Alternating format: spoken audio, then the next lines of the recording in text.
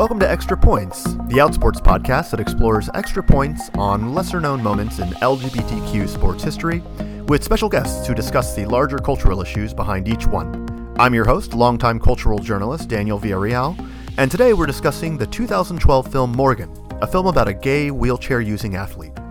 First, I'll talk with Stephanie Lynn Wheeler, head coach of the women's wheelchair basketball team at the University of Illinois.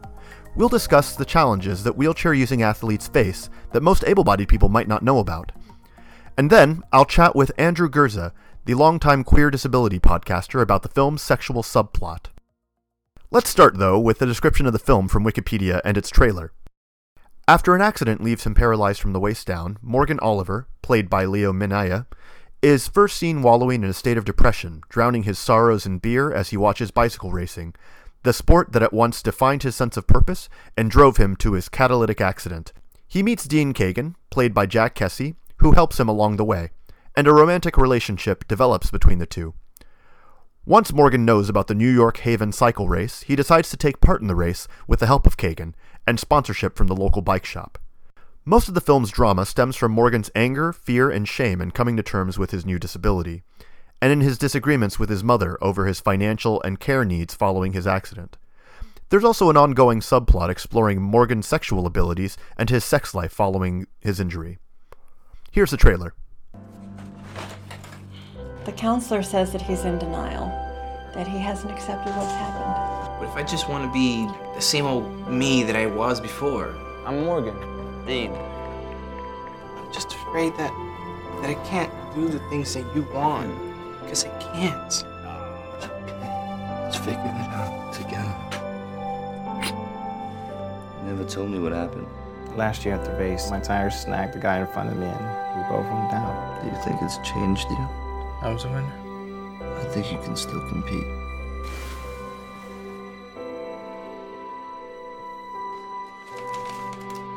I'm thinking about doing the race. I'd be glad to sponsor you again. Be just like old times. Have you lost your mind? I just need to learn how to race in a wheelchair.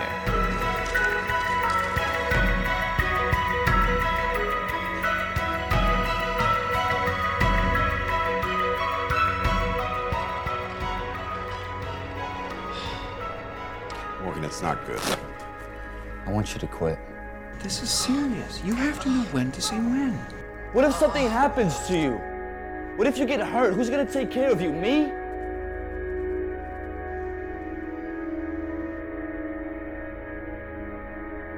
I can win. I know it.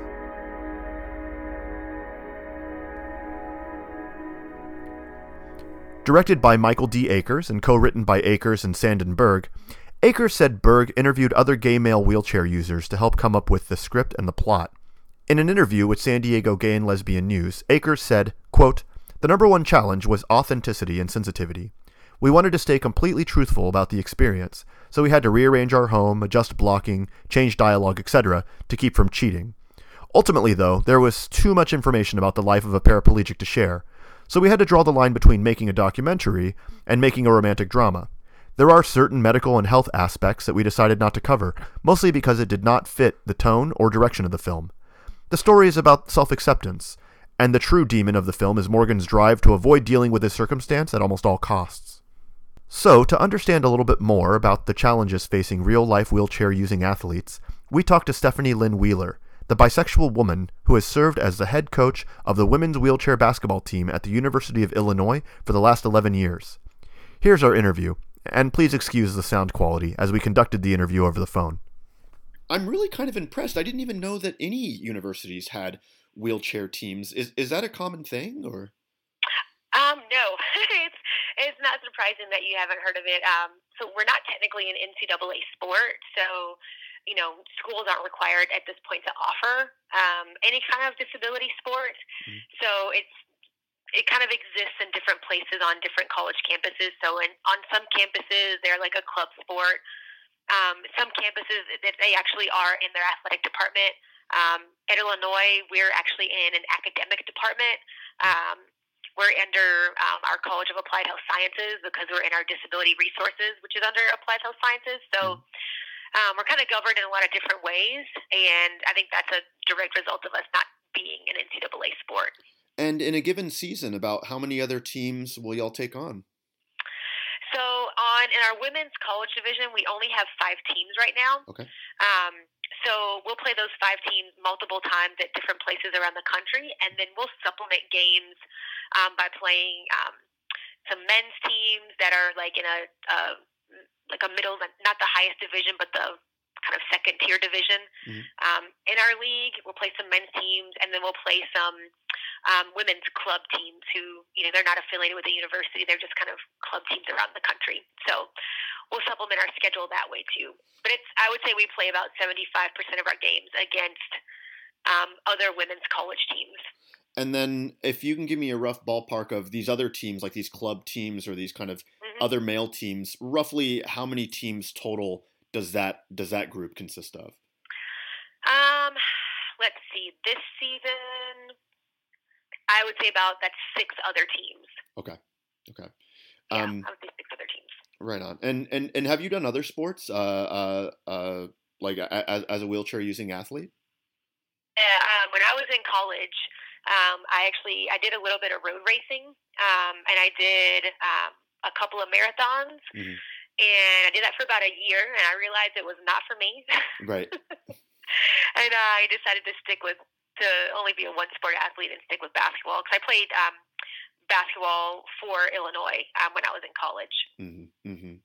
And so for 1 year of that time, I tried out a little road racing, and it was great for cross-training, and I got faster on the court, but it was not my thing. Sure. So something I want to ask you about is, in the film, they show that Morgan, the wheelchair user, he wants to do a sort of a road race. And he has to go and see his doctor and basically get medical clearance. And his doctor is like, you know what? I think it might be really hard on you. Try to take it easy. When he later experiences chest pains, he goes back to his doctor, and his doctor's like, yeah, this is kind of what I was afraid of. You can't do it. And then Morgan goes to a race organizer and says, hey, my doctor's worried about me, but I still want to do it. And the race organizer's like, yeah, no, if your doctor says no, we can't allow you to do it. I'm wondering, is this sort of a normal process for wheelchair using athletes to have to get sort of medical clearance before they can even participate? Or is that something that all athletes do? You know what? I think it's a bit of a complicated question. So I would say yes, in a sense that if it is, your pretty new injury and you haven't been,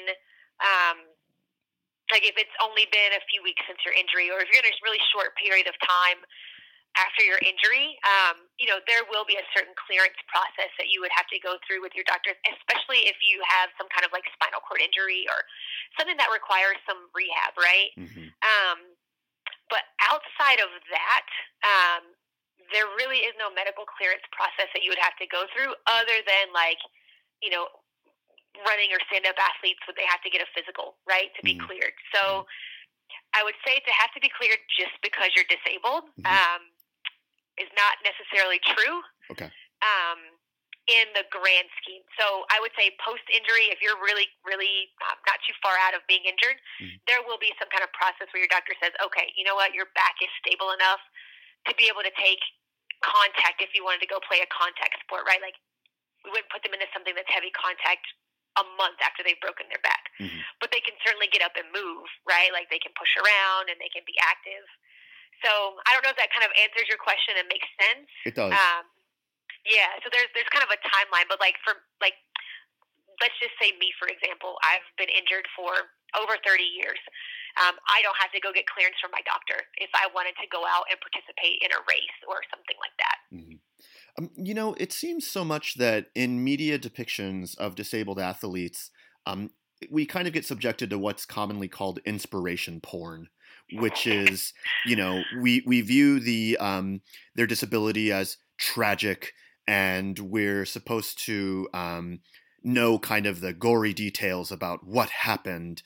And it seems like on one hand, those details might be considered relevant and maybe even interesting.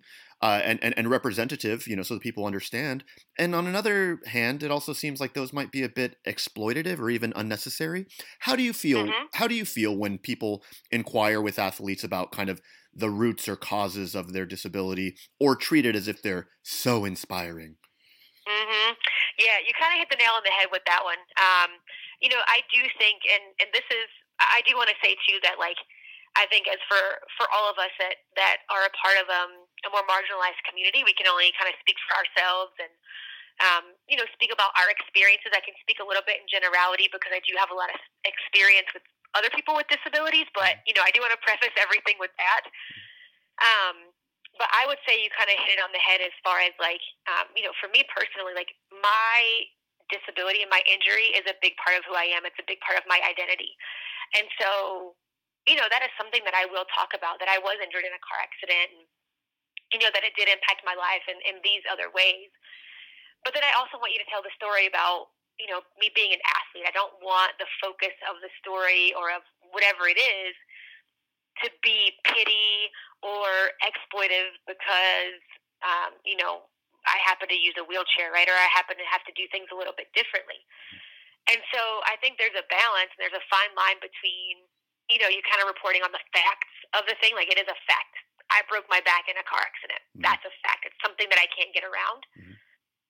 But it also isn't a situation where it's like, she succeeded in spite of this, right? Or, like you said, how inspirational is it that I'm going to use just an example that she got out of bed and can get her chair out of her car, and that, she's going to school and playing sports. So I do think that there is a balance between you report the truth and you report someone's story, because it is a big part of who we are and it has been a big part of getting us to where we are. But doing it in such a way that, it's not exploiting the disability, or it's not exploiting the person, or kind of doing that inspiration porn thing, saying that, like, I succeeded because I have a plucky smile and a great attitude, right? Right.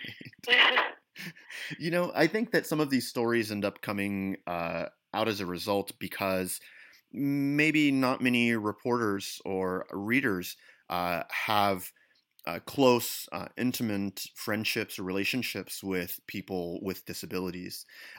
I was wondering, for kind of my education and that of our audience, what are some barriers that people with disabilities face when trying to participate in sports, or even just training and exercising for them?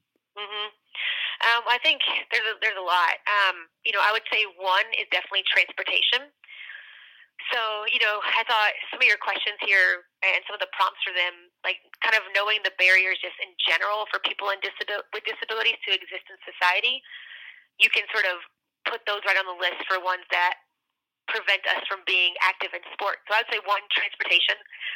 Sometimes we aren't able to get either our own personal transportation or reliable public transportation to get to where we need to go, whether it's a health and wellness center, whether it's to a local gym, because they're having a wheelchair basketball practice or a wheelchair rugby practice or open gym for tennis or whatever it might be.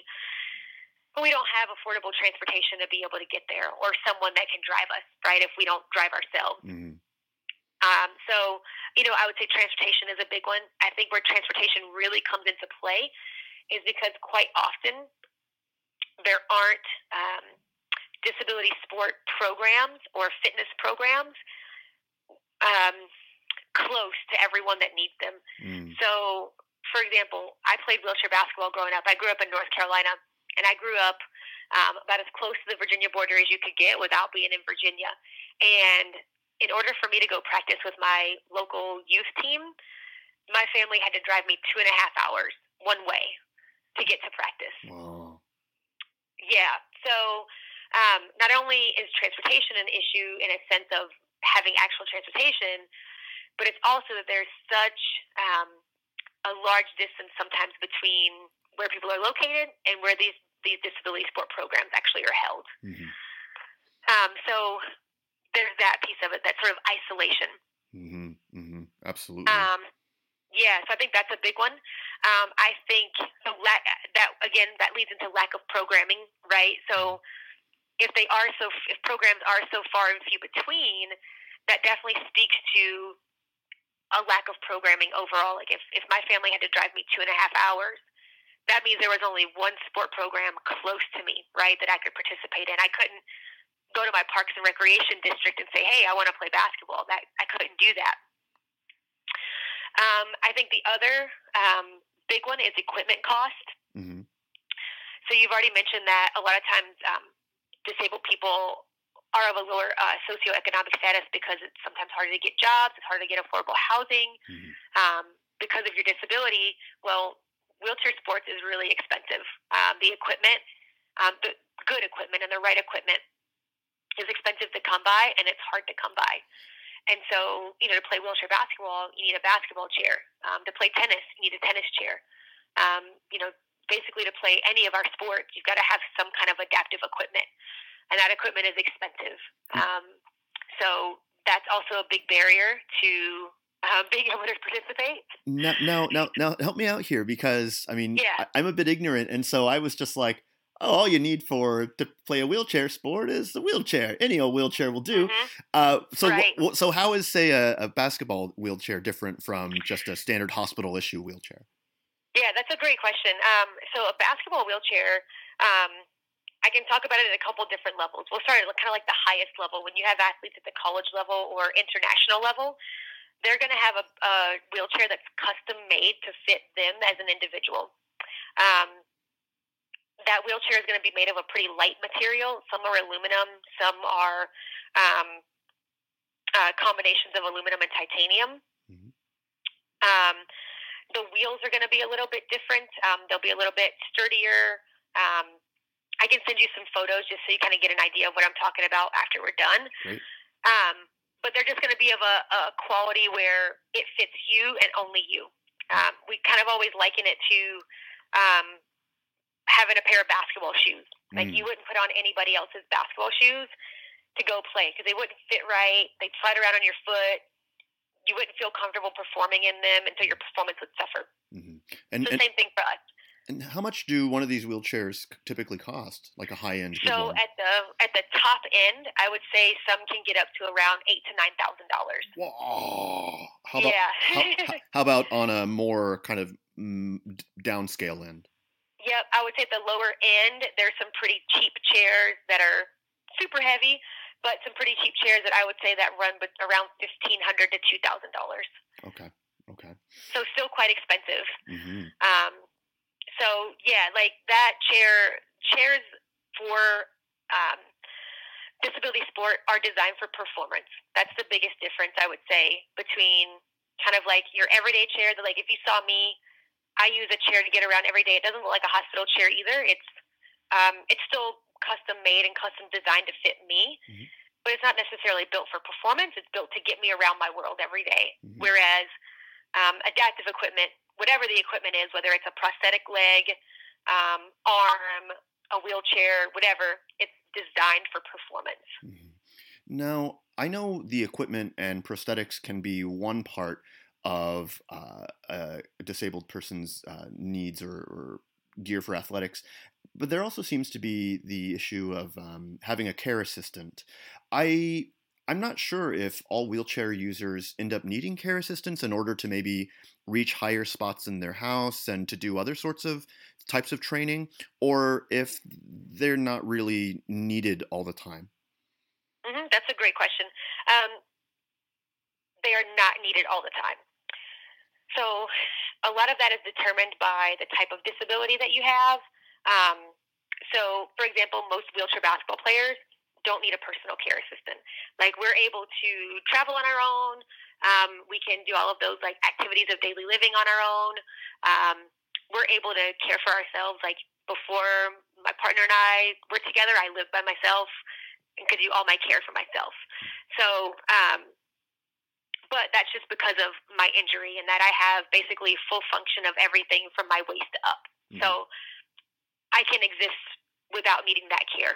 I think when you look at some athletes who have a higher level of disability, those maybe who don't have a lot of arm and hand function might need a level of care.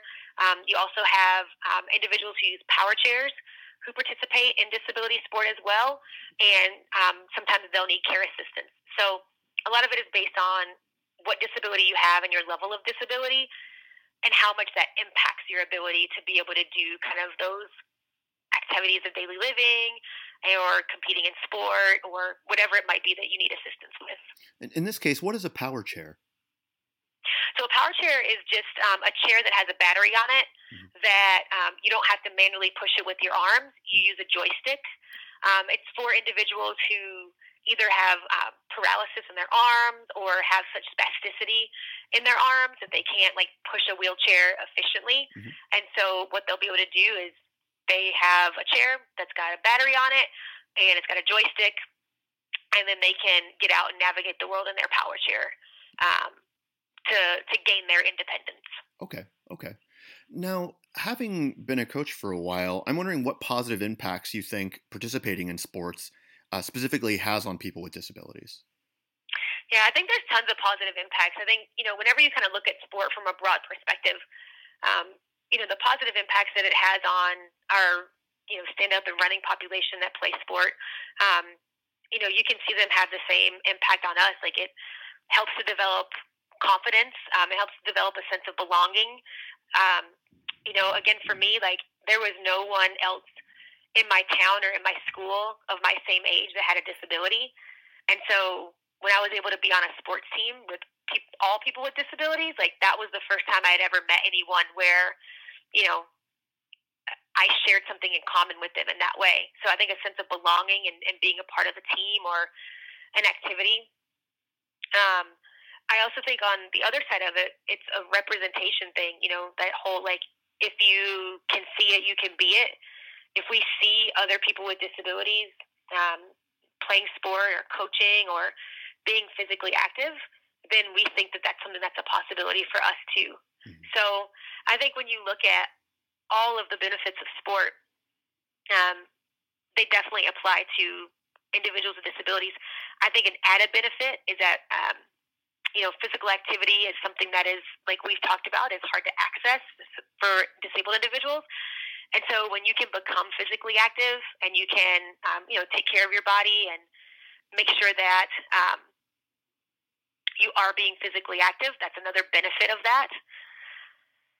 So, yeah, I could kind of go on about just all the benefits that I've had and just social opportunities and meeting new people and traveling the world and seeing people who, you have to try to build relationships with and friendships. Like, everything that you would get out of sport, we get the exact same benefits. I imagine during your time as a coach, maybe you've encountered a player whose wheelchair using or whose disability is more of a new or recent development. And I'm wondering what are kind of common challenges or realizations or breakthroughs that new users of wheelchairs or people who have newly acquired disabilities sometimes face? So I think they face, the ones that I've worked with and that I've had the opportunity to be a part of their lives at that moment in time, a lot of them are facing a reality that they could have never imagined for themselves, right? Like, we always say that, no one ever wants to be a part of the disability community, right? Like, it's not something that you're striving towards. And so when you do become a part of our community, there's this loss of sense of self quite often. And there's this sort of, reconciliation with what your life is going to look like moving forward and how it's going to be different. And, a lot of times you're thinking of the things that you won't be able to do anymore, because if we go back to sort of those media depictions of people with disabilities, a lot of times it's shown mostly from a perspective of what we can't do and what's been taken away from us. And so when you're working with someone who's been newly injured, that's generally the mentality that you see is the focus is on what's been taken away, which is completely understandable. I think what sport allows them to do is to retell that story to themselves and rewrite that story of, okay, well, I used to be a basketball player before I got injured, but now I can play wheelchair basketball. I can be just as physical and just as competitive. I'm just going to have to do it in a little bit different way. I'm doing it from a wheelchair now. I can still drive my car, but I'm just going to have it modified a little bit. Or, I can still, if getting married and having a family is something that I want to do, I can still do that. It just won't look the same as it did before. Mm-hmm. So I think what sport at times can do is it can provide the first step or the first opportunity for them to begin to rewrite that story of what the rest of their lives can be, and rewrite it in such a way that it's not from a perspective of what you can't do and what's been taken away, but from a perspective of, okay, this is what I can now do. This is how I can do it. I've got this great community of people around me that's going to help me through it. And so I'll be able to go on and live the life that I, want to live. Morgan's one of the few films that I've ever seen that showed a disabled gay athlete or a disabled gay person at all. And, we don't often see media depictions of that. And I'm wondering, why do you think that is? Well, I think from the disability perspective, I think it's because really the trope that we generally see is that disability is a bad thing, right? And that it's negative. And I make the comment all the time, we never see someone in film or in media who has a disability just living their life, right? Where it's not some tragedy associated with it, and it's not something to where, they don't want to die at the end, or their family feels burdened for having them be a part of the family. We rarely see that. But I think that's just because of the story that we've been told about disability socially, right? That disability is bad, and that it's something to be feared, and that it's something that is burdensome on the person that is disabled and the people that are around that person. I also think that we see those and we hear those stories because you don't have anyone with disabilities making films, right? That whole representation piece, I feel like, is huge. Like, when these stories are being told, they're being told from an able-bodied lens, right? And so when they're told from that able-bodied perspective, it's going to be laden with those fears of what disability is. And so I think, and I'm not sure who the filmmaker was, if he or she has had experience with disability or not, but oftentimes I think that's what it is they've had no experience with disability, and so we just automatically approach it from a fear-based perspective and lens. So in the end, it seems that because, sorry, let me rephrase this. Based on your experience, what do you think that could be done to advocate to create a more accessible sports culture for people with disabilities? And this includes like what maybe everyday people like me or our listeners could do to kind of help create a more accessible sports culture for people with disabilities. I think the first thing is like seeing disability sport is sport, right? I think that's kind of the first step. A lot of times when we introduce disability sport for people, we kind of get that, reaction of like, oh, that's great. It's good to see that you guys are out competing, or, wow, like, I guess I'm going to take a step back and approach it from this perspective. One of the main comments that we get after anybody has come to see us play is that, man, that game was fast and it was physical and you guys can shoot. And I saw this girl hit a 3, and then I saw this girl like take this huge fall and get back up. And what that always tells me is that there is a very low expectation set for what that sport's going to look like, right? Or what the capabilities of someone who is disabled is. And so I think what we have to try to do is constantly reframe that, and reframe wheelchair basketball is just another sport, right? And or wheelchair tennis or racing or rugby or whatever it is. Like, they are sports. It's not, yes, people who have disabilities are playing it, but it is sport by and large. We like to look at the wheelchair as a piece of sporting equipment. I think sometimes the stigma around the wheelchair is what prevents kind of your everyday person from understanding that it is, physical, competitive, high level, because there is a stigma around the wheelchair that it's something that you use when you're hurt and it's bad, versus it just being a piece of sporting equipment. So I think if we begin to just reframe how we see first just people with disabilities in general, we raise the bar of expectation to where we're expecting them to do more than just get out of bed and exist. Now, I'm going to couch that with what we have to be careful with within this whole process is that we don't see those disabled people as being the only acceptable disabled people. So So, for example, there are tons of people with disabilities who they can't play sport for whatever reason, or they have more limiting factors around them. And I think what we run the risk of is, like, we see disabled athletes who are out there competing at the Paralympics, and they're held up as the gold standard, and everything else then is not acceptable, right? And so I think we have to be careful of that, because there's no one right way to be disabled, just like there's no one right way to be gay. There's no one right way to be a woman or a man or anything like that. And so we have to make sure that while we are reframing how we look at disability, that we can't overlook that not everyone's going to fit into these certain, spaces, and that's okay. That they're not any less human or valuable because they don't compete or because, they don't have a super fit body, right? So many of the challenges you'd mentioned about disabled athletes facing definitely apply just to the world at large, whether a disabled person is an athlete or not. I'm wondering what you think everyday able-bodied people can do to help create just a general culture or society that allows not only physical accessibility by disabled people, but also emotional accessibility, so that they're not tokenized or otherized or just kind of treated as an inconvenience. Sure. Great question. I think the first is listen to disabled people. We know our own experiences better than anyone else, and we know our needs better than anyone else. And so I think a lot of times the general able-bodied community thinks they know what's best for the disabled community, and that's not true. Sometimes it is, but on the whole, that's not true. So I would say, one, listen to those who are in that community.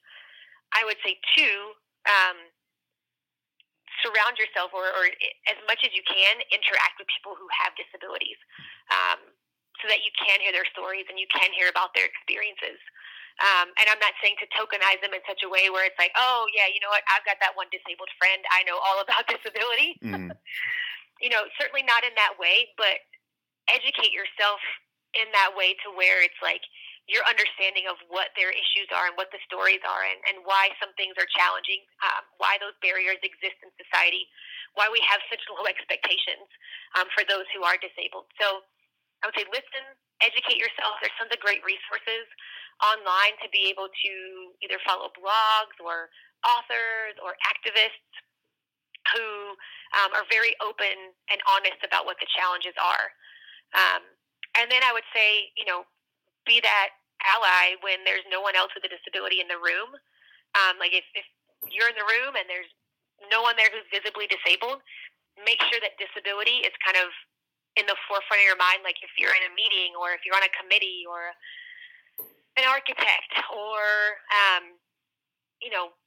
whatever role you might play, disability and access needs to be at the forefront, right? That it's not just we're going to follow the letter of the law because that's what the ADA tells us. It's that we want to make this an accessible space attitudinally, physically, emotionally, so what do we need to do for that to happen? Fantastic. And then the very last thing is, if you are in these positions of power, or if you are in a position where, like, you've been brought on a board of directors, or you've been put in a position where you have decision-making power, to bring someone in who is disabled, who is a part of that community, to make sure that they have a voice at the table and that their voice is heard, to make sure that that board, panel, whatever, doesn't all look the same. Absolutely. We have to put these on the forefront of our thought rather than treating them as an afterthought. So Exactly. I think disability kind of gets put there sometimes. I think, we're getting a little bit better, but when we think about diversity, I think a lot of times disability is not something that comes into when we think about race and gender and sexual orientation. We don't really think about disability in the same way.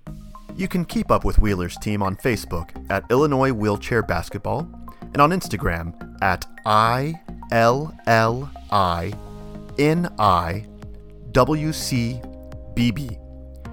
Wheeler is also on Instagram and Twitter as Steph Wheeler 10.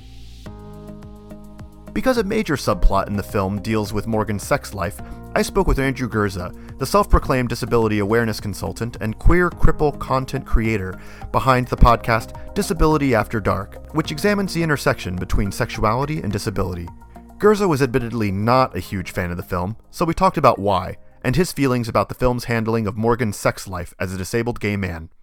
A warning for listeners, the following section includes discussions of sex. You thought this film had several problematic tropes, and you even called it inspiration porn. What's your definition of inspiration porn, and why is it a problem? Well, Daniel, inspiration porn is when you do something for the gaze of able-bodied people, and when you look at disability through the lens of an able-bodied person. So when a disabled person does something that you do every day, like, I don't know, opens the door and someone goes, "Good job, good for you," like, you're being inspiration porny. Stuff like that.